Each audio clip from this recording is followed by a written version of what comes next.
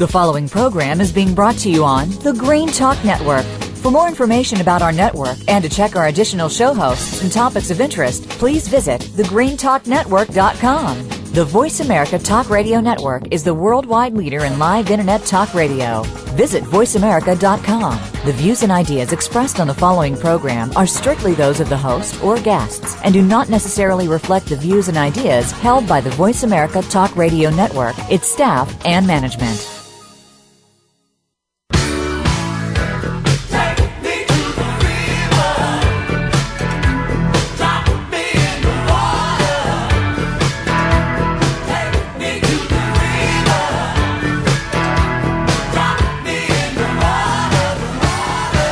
Welcome to Moyer's Environmental Dialogues, Ocean River Shields of Achilles, with your host, Dr. Rob Moyer. Find out what others are doing and what you can do to create a greener and blue planet Earth. Now, here's Dr. Rob Moyer.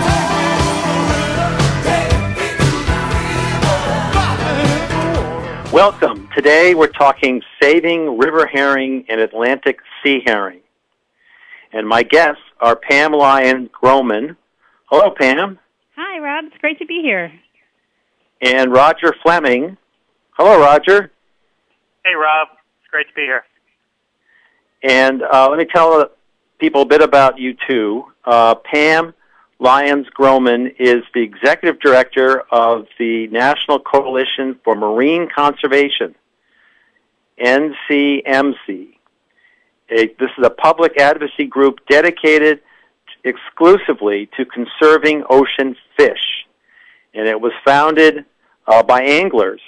And Pam is, among her many jobs there, is heading up the Forage First campaign. And so we'll start with Pam, but let me introduce Roger while we're doing the intros.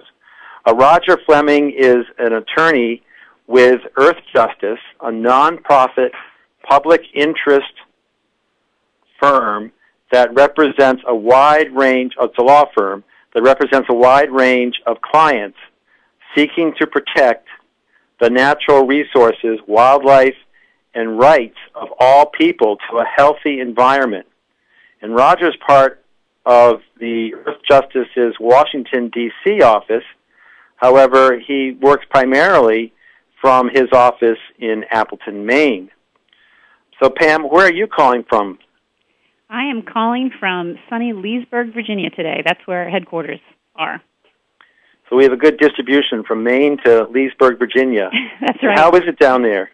Well, very, very warm today and very humid.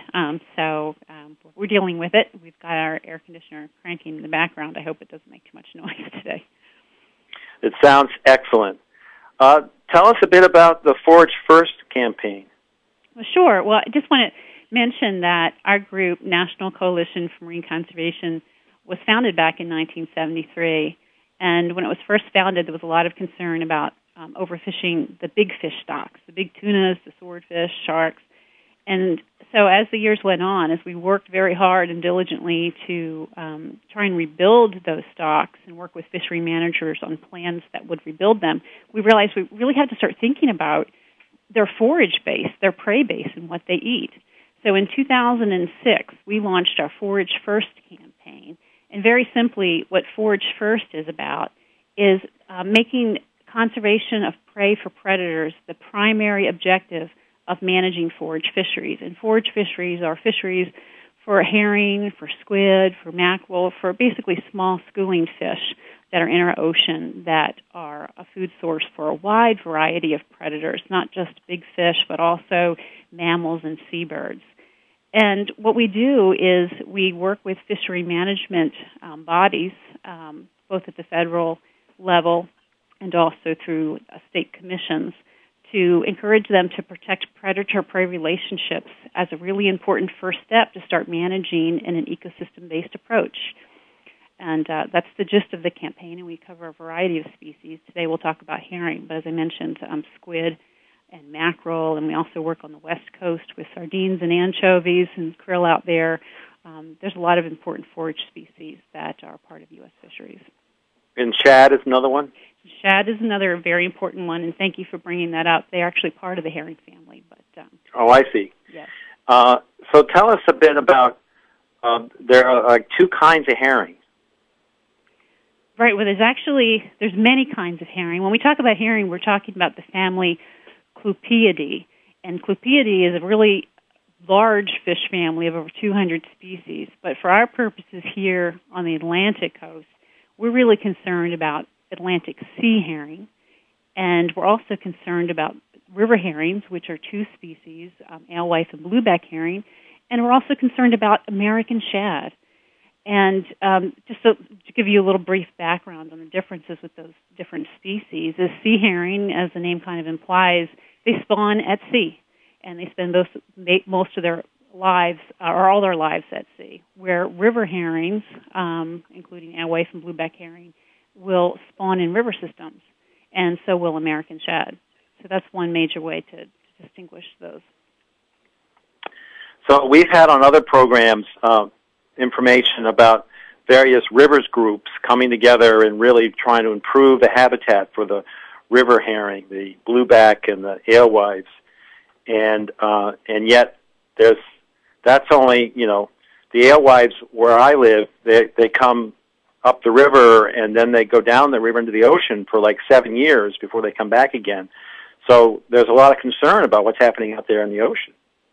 That's right. And what you see we don't have a lot of information from a stock assessment standpoint about river herrings, but when you look at the catch history over the decades, you can see how we had a huge foreign ocean fleet that dominated our waters in the 60s and early 70s, and you could see just a crash in the catch of those populations during that time. And the reason is once river herring spawn in the rivers, they actually do go out to sea for about 3 to 6 years. The young ones head out to sea for 3 to 6 years. And they join in other schools of fish on certain feeding grounds, and some of those schools include Atlantic mackerel and also sea herring. And it's at that point when they're very vulnerable to being caught up in the fisheries for those sea-dwelling species, the sea herring and the mackerel. And so there's a major concern. And what happened is after the foreign fleets left our waters, you could actually see through the 80s how river herring and American shad were actually starting to rebuild, and things were looking a little better. But then you got into the 90s, and things started dropping precipitously again, and several states went into moratorium for river herring. And that includes Rhode Island and Connecticut and Massachusetts and North Carolina, meaning that they have no fisheries now for river herring. They haven't for a number of years. So, we're very concerned about what's happening at sea. And during that same time frame that we saw those decline in landings, we had a new fishery emerge, a U.S.-based fishery. The foreign fleets were gone, and their large boats were gone, but instead what happened is they were replaced by these American vessels, very large vessels. They engage in what's called midwater trawling, which is dragging a very large net through the water at pretty high speeds. And they target sea herring and they target Atlantic mackerel with those nets. And because mackerel and sea herring feed on the same kinds of plankton that river herring feed on, what you find is the river herring gets scooped up as bycatch. And young shad are a part of that too. American shad are larger species, but they spend a number of their young years at sea. And we know that juvenile shad are also getting caught up in these very large trawl nets. When you say shad are a larger species, that means physically they're bigger fish, but is the population also larger? Well, we do have a shad assessment. We don't have a current river herring assessment, even though, like I said, the trends in the river herring that have been returning have been very alarming. But for shad, there was an assessment done recently, 2007, and it found that American shad stocks along the East Coast were at all-time lows and showed no signs of recovery. And it did also show that there was that uptick in the 80s. We had put a lot of money and a lot of effort into rebuilding. And then you get into the 90s. Again, this is the time the midwater trawl fleet emerged for the U.S. fishery. Then the shad started declining again. But there's other factors also that happened during that time, including a rise in striped bass and predation. So there's many variables that are looking at. But the problem with ocean bycatch is wasteful, and it's also something that we can control. And as of yet, there has been no serious effort to monitor or mitigate bycatch at sea for shad and river herring. And that is what we are focusing our efforts on now and have been for the past couple of years. Yes, and we'll get to more about what the steps are being taken today. You mentioned that some states called a moratorium on herring, and yet do you think there was any response in the herring population to that moratorium? There have been a few runs that have had slight upticks recently, but nothing to say resoundingly that recovery is on its way. And considering that these are so what does that tell us? There's no fishing occurring. You would expect that if it had been the directed fishery in river that was the problem, we would see very large upticks by now, and we're just not seeing that. Right, and so the reason we're not seeing them is because something else is hitting them, right? Right. There's another source of mortality out there that's very significant, that's keeping the stocks depressed, and it's our responsibility to control the sources of mortality that we can control, and bycatch is certainly one of those. And are there others that you're worried about? Well, we continue Well, it's to like put pollution a problem, or is, Could you repeat your question?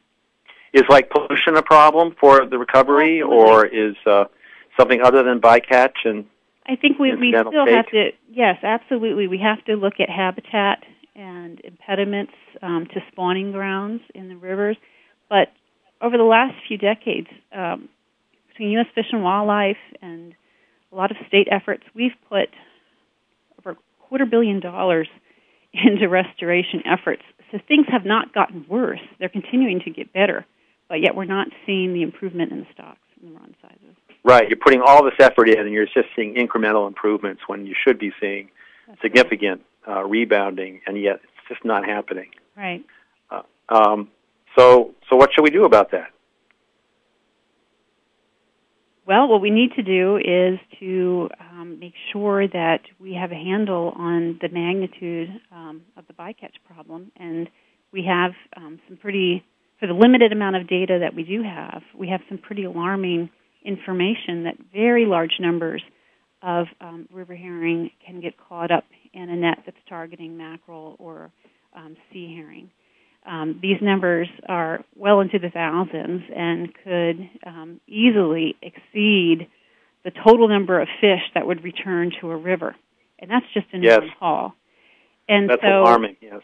Right. We are very encouraged. What the Atlantic States Marine Fisheries Commission is, if I could just explain what that is, that's a compact of the 15 states on the Atlantic seaboard to manage species, recognizing that some species, they don't know state boundaries. So this is a compact that's been around since the 1940s.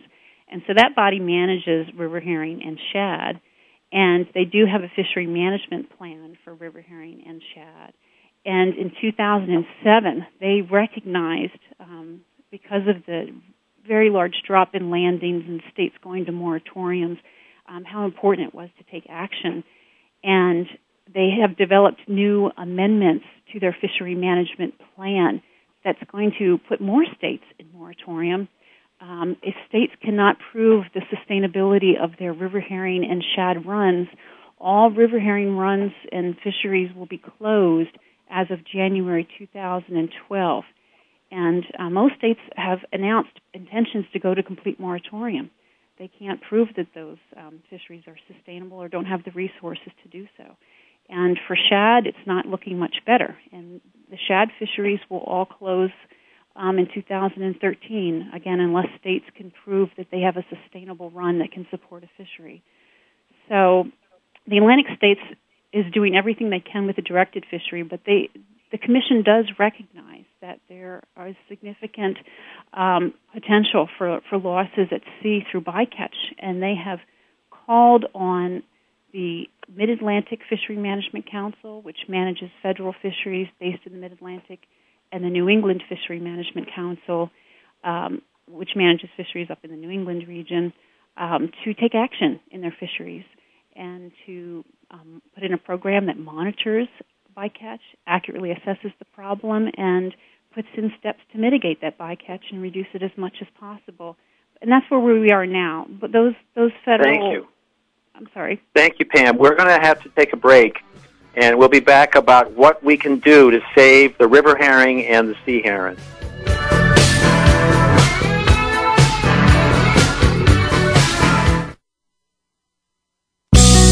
Be sure to friend us on Facebook. You can do it right now. Visit facebook.com/Voice America or search for us at keyword Voice America. All together now. Connecting local stewardship with global support, the Ocean River Institute is a nonprofit organization dedicated to helping people and groups make a difference where they live and work. We believe that many environmental issues can best be addressed by people taking action in their own communities and regions. It's not the large national entities, but the small, localized, or newly formed groups that often need help to achieve their goals. That's where the Ocean River Institute comes in.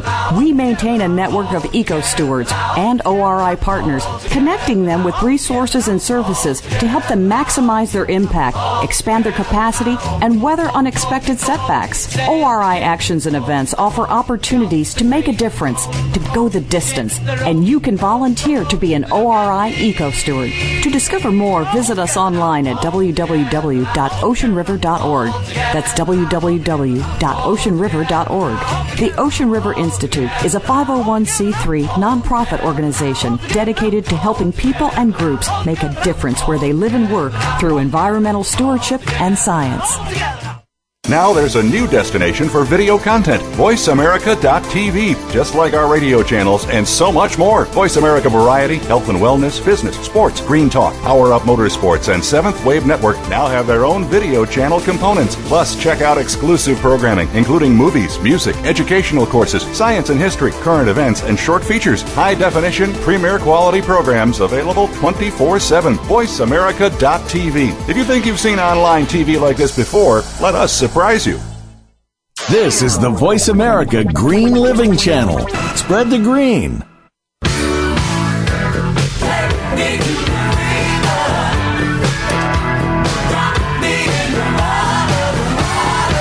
You're listening to Moyer's Environmental Dialogues. To participate in today's discussion, you're welcome to call into the program at 1-888-346-9141. Again, that's 1-888-346-9141.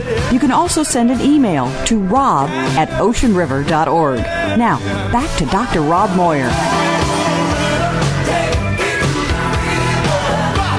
Hi, we're talking saving river herring and Atlantic sea herring, and my guests are Pam Groman and Roger Fleming. And Pam was telling us a bit about, telling us quite a bit about the work of the Atlantic States Marine Fisheries Commission, bringing the states together to, in state waters, manage the herring and monitor the herring catch of both river and sea herrings.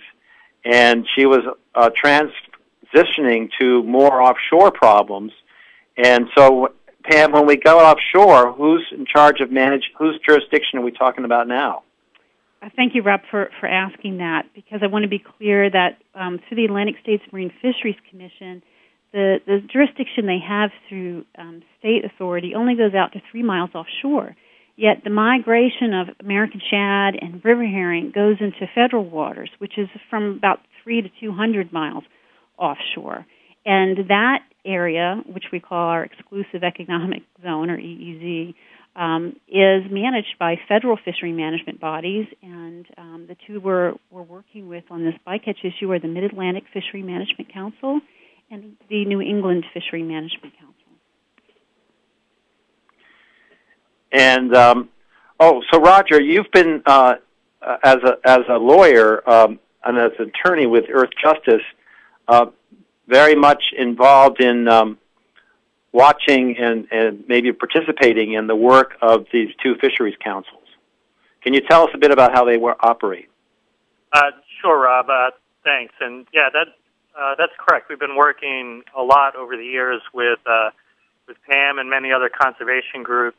And in fact, a number of our clients are actually commercial and recreational fishermen that share similar concerns about restoring and protecting forage base, because for the reasons Sam stated earlier, it's so critical to so many other species in the ecosystem, and really create a critical nexus between our watersheds and our oceans.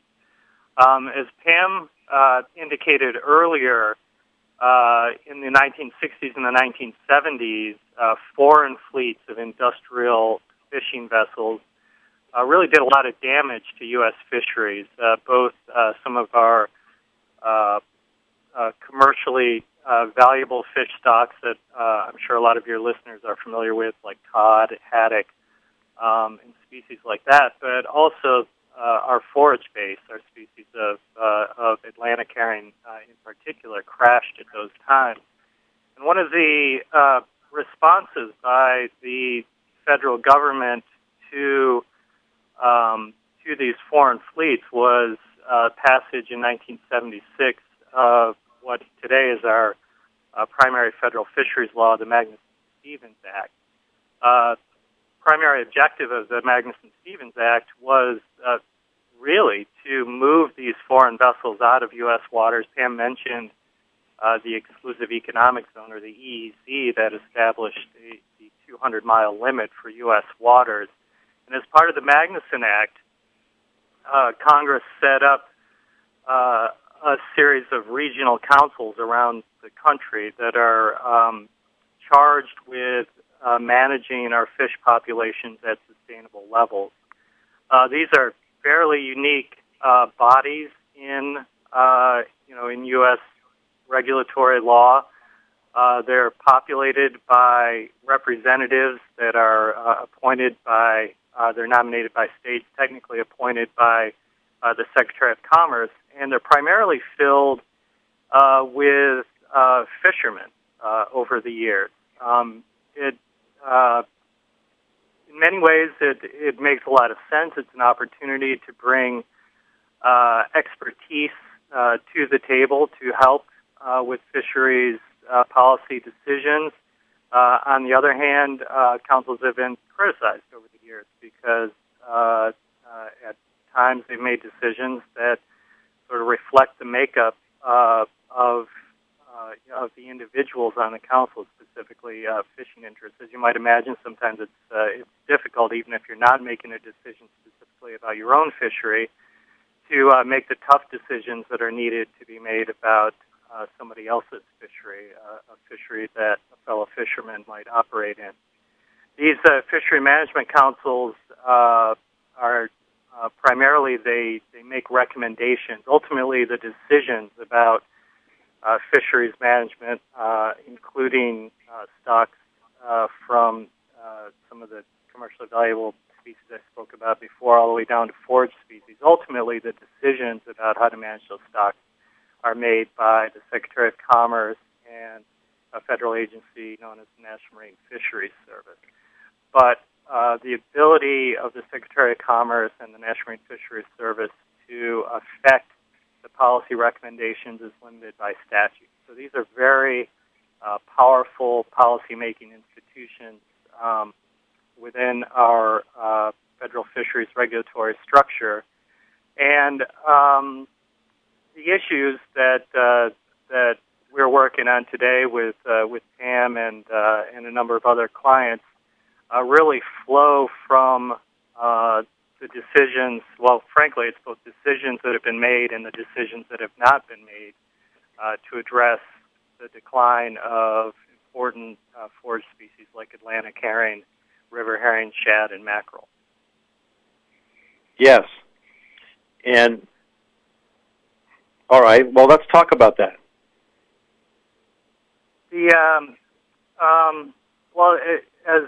As Pam indicated, a great deal has been done to restore habitat, to try to improve fish passage, to try to address pollution issues in our rivers that would benefit river herring and shad. And even moratoriums, as Pam indicated, have been put in place by the Atlantic States Marine Fisheries Commission. But beyond that 3-mile line, frankly, there's been what in effect is an unregulated federal fishery for river herring and shad. The fishery is prosecuted by a fleet of these industrial trawl vessels that Pam was speaking about before. One of the ironies of the history with the Magnuson-Stevens Act is that, as I mentioned, one of the major impetus for passing the act was to move these foreign fleets of large industrial trawlers out of U.S. waters. But over the years, as our stock started to rebound, a domestic fleet of industrial trawlers has moved into New England waters. These vessels target Atlantic herring in the New England waters in the Northeast, and they target mackerel, squid, and butterfish in the Mid-Atlantic region, a little closer to where Pam is from. And in doing this, the vessels also catch river herring and shad when they're in their life cycle at sea. What we've attempted to do over the years is try to improve a number of measures in various fishery management plans that are specific to, say, Atlantic herring or mackerel. But in addition to that, there's also a third missing piece, which would be a fishery management plan which addresses specifically the river herring and the shad when they're at sea. We think through a combination of these types of vehicles. We could get measures in place which might be able to limit the bycatch or the unintentional catch of river herring and shad in these industrial trawl fisheries. But to date, serious measures by the federal government just have not been taken. Well, it's a real challenge given that the Fishery Council structure is kind of participatory, consensus-building, sort of, kind of a democratic process of coming to recommendations, if not decisions. And yet, of the herring fishing fleet, you have a huge diversity of types of vessels, and yet there's a small percentage of vessels that are really mega midwater trawler types, and they seem to be taking an inordinate chunk out of the whole population, and yet you've got to write laws that apply for everybody. I think that's right, and I think that one of the key pieces here really centers around the issue of scale. For years, Atlantic herring and, Atlantic herring in particular is the stock that I'm most familiar with in the Northeast, was removed at relatively sustainable levels, and Atlantic herring, when it's harvested, historically it was a food product, although that has declined over the years, and today it's primarily used as bait in our lobster fisheries here in the Northeast, in Maine and Massachusetts. But the scale issue comes in when we have industrial trawl fleets, these huge vessels. I can't recall if Pam described them very specifically, but these are the largest fishing vessels on the East Coast. They can be up to 165 feet in length. They tow nets that are up to 6 stories in height and the width of a football field, and they have a small mesh, 1.5 to 2.5 inch size mesh in it. And when these nets are towed through the water, often by 2 of these large ships at a time, they're very indiscriminate catching vessels. They'll catch, they're very good at what they do. They're very good at catching fish, and they're very good at catching Atlantic herring and mackerel, but the problem is they catch everything else that's in their path as well, and that includes at times marine mammals and larger fish that there are other fisheries for, but critically to this discussion, they also catch river herring and shad in their nets as well, and I think that most probably turtles as well. They've been known to catch turtles in the past, though, and this is probably another part of this discussion. It hasn't been very well documented because they're, frankly, have not historically been monitored as well as we would like to see. Well, there might be fishing waters that turtles aren't so big. We're going to take a short break and be back with Roger Fleming and Pam Groman.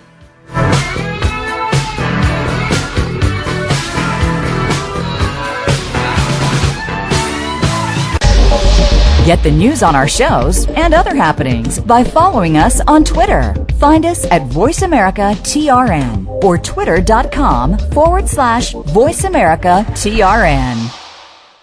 All together now, all together now. Connecting local stewardship with global support, the Ocean River Institute is a nonprofit organization dedicated to helping people and groups make a difference where they live and work. We believe that many environmental issues can best be addressed by people taking action in their own communities and regions. It's not the large national entities, but the small, localized, or newly formed groups that often need help to achieve their goals. That's where the Ocean River Institute comes in.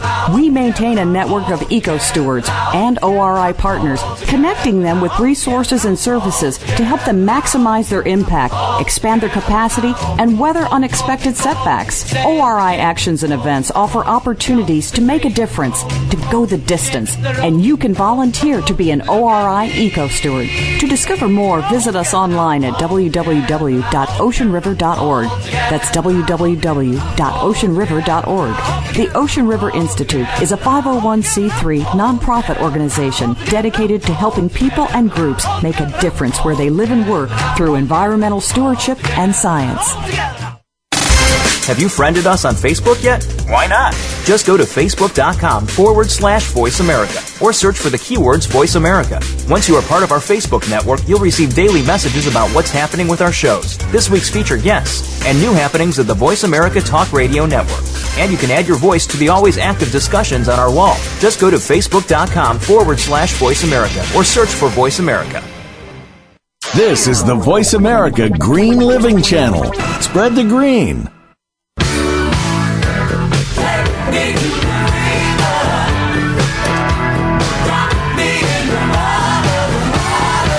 You're listening to Moyer's Environmental Dialogues. To participate in today's discussion, you're welcome to call into the program at 1-888-346-9141. Again, that's 1-888-346-9141. You can also send an email to rob@oceanriver.org. Now, back to Dr. Rob Moyer.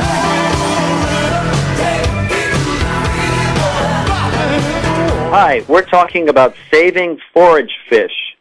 The river herring and Atlantic sea herring, shad, mackerel. I'm not sure if that's a forage fish or not, but it's right in there in the mix. And Roger Fleming was telling us how that the New England and also the Mid-Atlantic fisheries marine fisheries councils are having to deal with the enormous diversity of herring fishing boats and effort, where you have shore weirs possibly going all the way up to, and then, ma and pa kind of boats to huge mega trawlers that two of them will work a net and really hoover the floor up with their effort, hoover the oceans.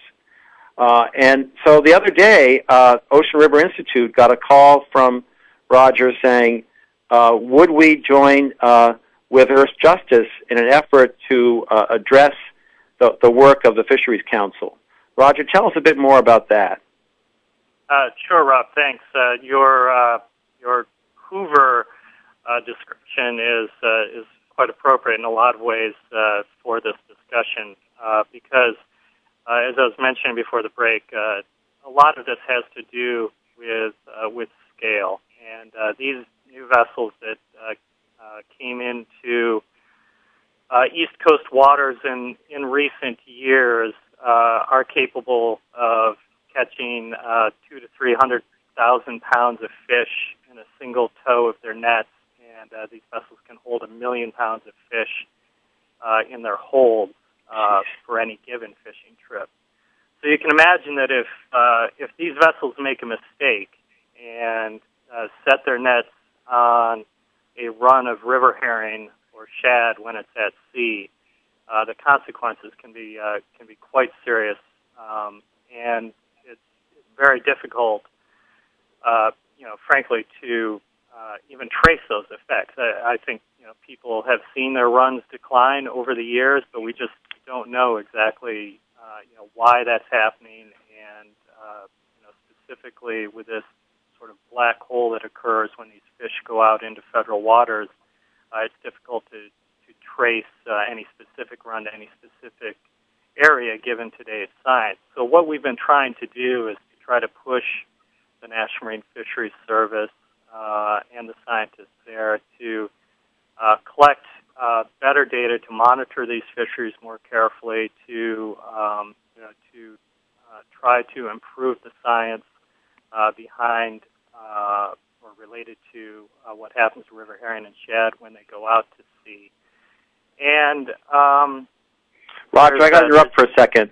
We had an earlier program with Dr. Jamie Cornane, who has been working on that question of, when the herring go into the ocean, where are they? And they're getting pretty good science about, in the Gulf of Maine, for example, there's a rotation of current, and they tend to be in different places during different seasons, and then they tend to be higher or lower in the water column with light level. So to me, it's like a merry-go-round of going up and down, and so this is important information if there are to be like hot spots where the herring are, that maybe that's one approach, is to tell these fishing boats not to be hitting the hot spot. Yeah, I think that's right, Rob. That science needs to be married to the appropriate set of regulatory measures in federal waters so that we can direct fishermen away from what you refer to as hot spots to avoid bycatch, or to monitor those vessels more carefully so that, if they get into a school of river herring, so that those river herring can be identified as being present in a timely way, and we can move the vessels off of the river herring and hopefully mitigate the damage that's being done. If you were to assume that this midwater trawl fishery is going to continue to be prosecuted in federal waters off of the East Coast going into the future, then it's absolutely critical that at minimum we improve those monitoring measures so that the science can be applied to the regulatory framework, and that we use that information to mitigate the bycatch of these species that is occurring. And specifically with reference to the recent lawsuit you referred to, there is an amendment to the Fishery Management Plan for Atlantic Herring that was recently finalized in New England. It was called Amendment 4 to the Atlantic Herring Fishery Management Plan. And when this amendment started, it included a whole suite of potential measures to improve the monitoring program for the fishery, and to include measures that would help to minimize the bycatch of river herring and shad occurring in these fisheries. But unfortunately, as that amendment moved forward, the New England Fishery Management Council made the decision to split those critical monitoring and bycatch minimization measures off of the amendment, and to focus the amendment solely on implementing some recent changes to the Magnuson Act. Now, these recent changes are critical. They are oriented toward establishing firm catch limits for all of our fish species around the country. But a second flaw in this amendment was that in setting the catch limits within this fishery, the council elected to only focus on setting catch limits for Atlantic herring, and included no measures whatsoever to limit the catch of species like river herring, bluebacks, alewives, and shad. So we brought the suit on behalf of Ocean River Institute, a recreational fisherman and a charter boat fisherman, in effect challenging the final decision by the National Marine Fisheries Service and the New England Fishery Management Council to split off those critical monitoring and bycatch minimization measures, and their failure to include catch limits for river herring and shad. We think that taking those steps is going to be critical to sorting out the types of problems that we're talking about here today, and hopefully to restoring river herring and shad runs, not just in the Northeast, as Pam was discussing earlier. We have similar problems with the mackerel fishery in the Mid-Atlantic region. So the suit focuses on those issues. It's in somewhat technical Magnuson-Stevens Act terms. It focuses on the failure of the National Marine Fisheries Service to prevent the overfishing of river herring and shad by setting catch limits for them, and to use the best available science in setting the catch limits that they did set for Atlantic herring, and their failure to minimize the bycatch of river herring and shad. So this is a tool that when the dialogue process doesn't come out with the right answers, one can return with, one needs to step it up to suit. Wouldn't you say? Yeah, I think that's a good way to look at litigation in this context. I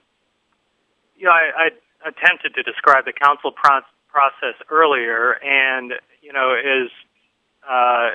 as flawed as we sometimes view it, when decisions are made that do not conserve the fish species that that the Act requires them to make, the council system also has some redeeming qualities. I mean, there is something to be said for bringing fishing expertise to the table to participate in these critical decisions. And I mentioned earlier that these councils have tended to be dominated by fishing interests, but the fact is that they've become more diversified in recent years. There are state fisheries executives that are appointed to the councils by law. There are recreational fishermen that are now appointed in roughly equivalent numbers to commercial fishermen. And we're even starting to see some representatives from conservation organizations participating in these council processes. So litigation in this context, I don't think should be viewed so much as an attack on the council process as a tool to be used to ask the councils to do a better job, to comply with the law and the requirements that, in many instances, Congress worked very hard to think through these complicated issues of how to manage fisheries sustainably and try to account for these unintended consequences of to one fishery or resource when trying to prosecute another fishery or resource. So it's really, it's a tool to try to make the councils and NIMS make better decisions. I guess related to that, I should add that if the suits are successful, essentially what we're asking is that these decisions that were made that we disagree with would be sent back into the regulatory process with guidance from the court to follow the law. And the hope would be that an improved amendment would come out of the process. In these types of suits, you tend not to get outcomes dictated by the court. No, and that's a good thing, because otherwise every time someone lost an argument, they would be filing suit to win the argument. So, you are only able to file this suit because it has bearings closely with what the council tended to want to do anyways, I would think. Yeah, I think that's right, and I think that for some of the reasons I stated earlier, you want the decision to go through that process. You want the scientists from the National Marine Fisheries Service to play a key role, for example, in setting the catch limits or identifying the hot spots that you were talking about before. They're obviously much better equipped to do that than, say, a court. But you also want it back into that process because groups like yours and PAMS and other members of the public get a crack at participating in the process, and they have an important role to play in trying to influence these decisions. That's important. We're talking with Roger Fleming from the Earth Justice, and we'll be right back after this break.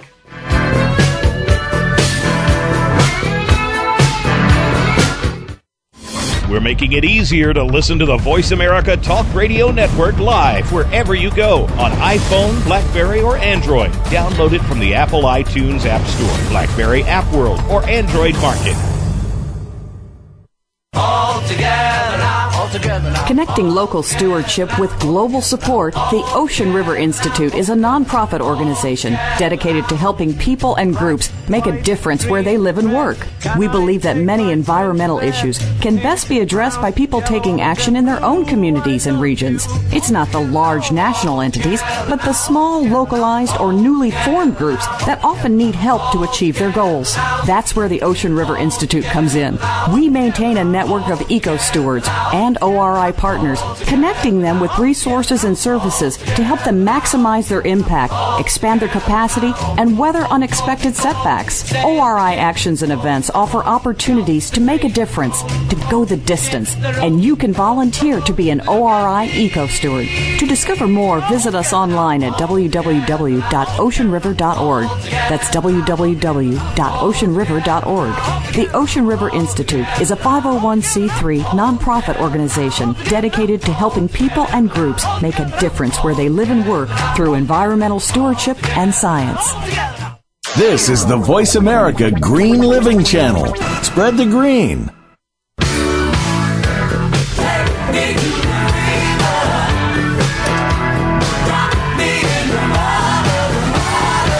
You're listening to Moyer's Environmental Dialogues. To participate in today's discussion, you're welcome to call into the program at 1-888-346-9141. Again, that's 1-888-346-9141. You can also send an email to rob@oceanriver.org. Now, back to Dr. Rob Moyer.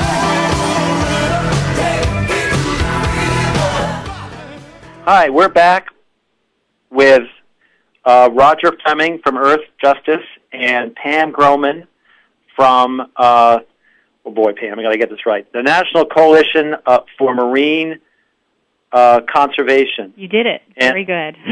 And is there a place people can go to learn more about your work?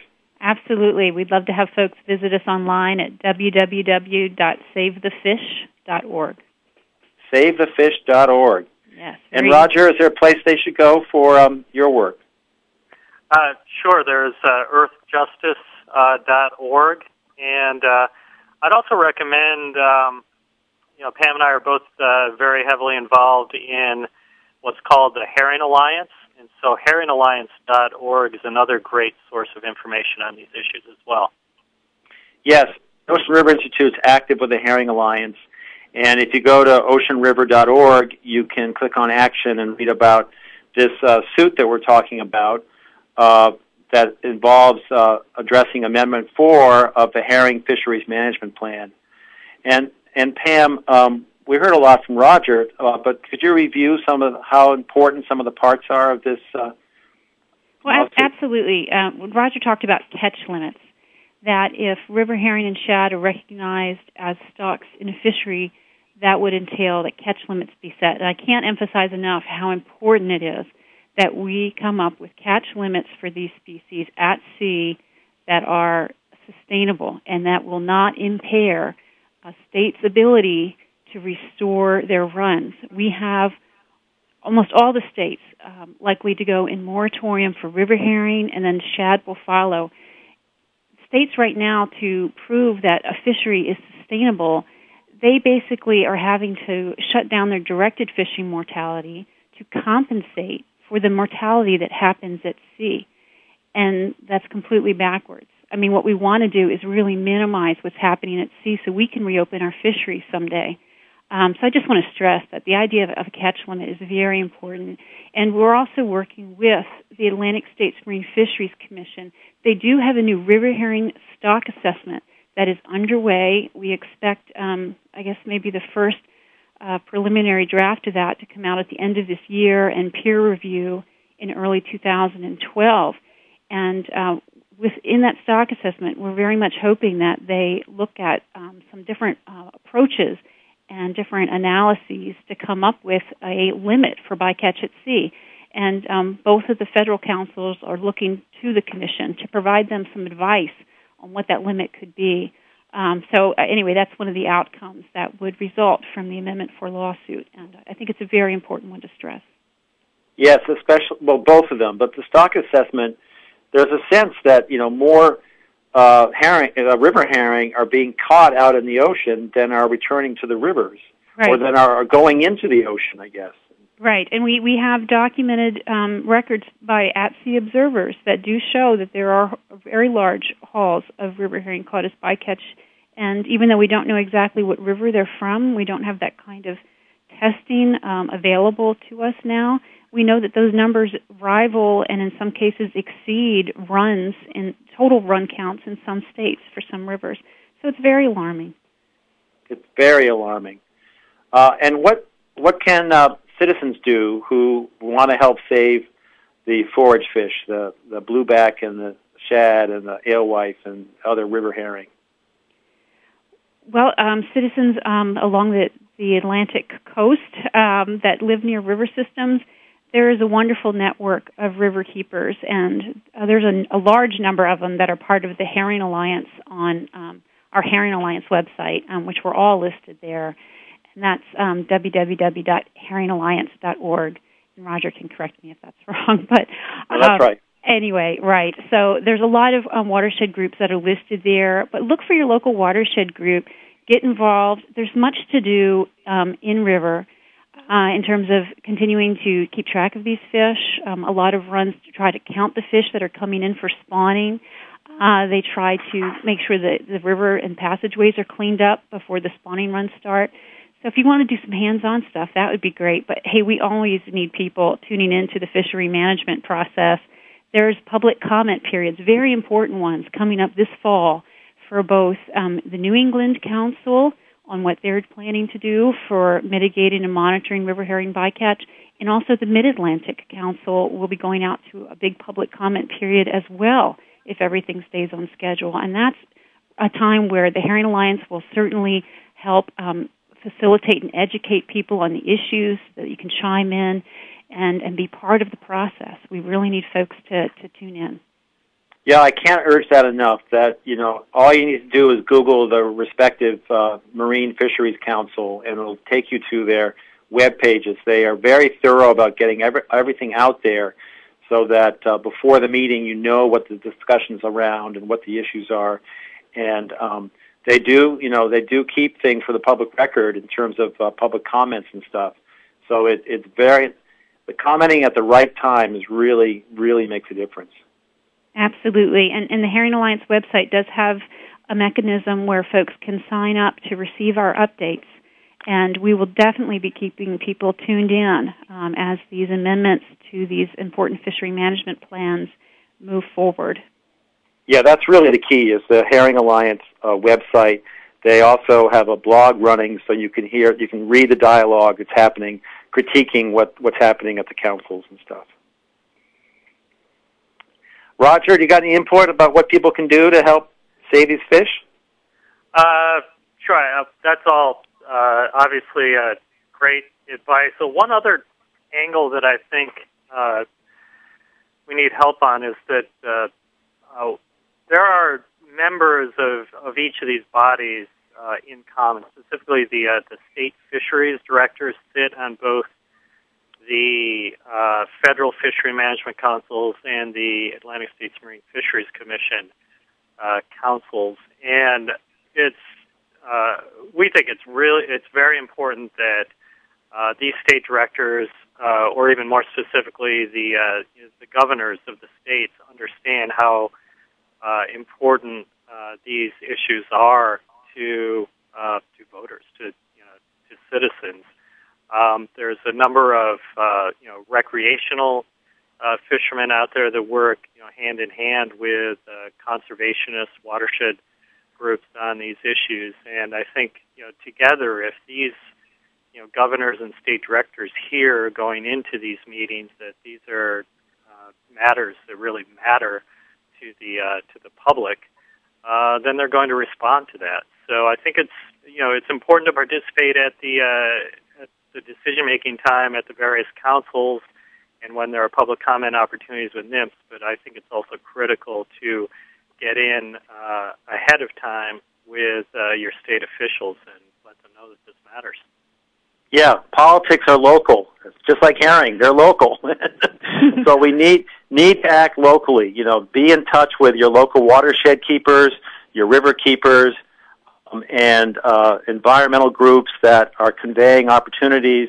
The Ocean River Institute, you know, with the Herring Alliance, we were recommending to the governor about appointments that we'd like to see him make for the council.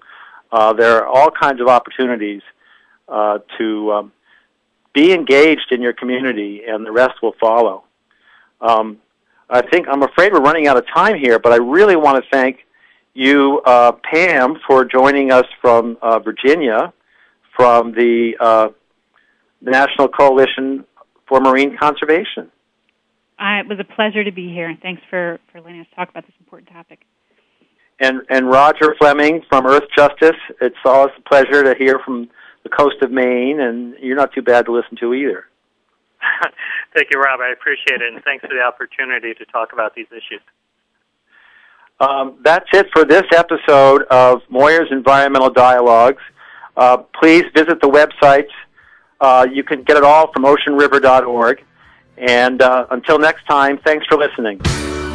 Thanks again for joining us this week on Moyer's Environmental Dialogues. Please tune in for more with Dr. Rob Moyer next Wednesday at 9 a.m. Pacific Time, noon Eastern Time on the Green Living Channel. We'll talk again then.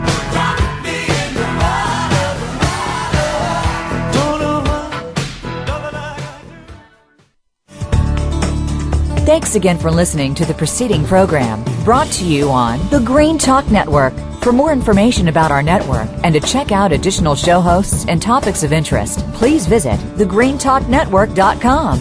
The Voice America Talk Radio Network is the worldwide leader in live Internet talk radio. Visit voiceamerica.com. The views and ideas expressed on the preceding program are strictly those of the host or guests and do not necessarily reflect the views and ideas held by the Voice America Talk Radio Network, its staff, and management.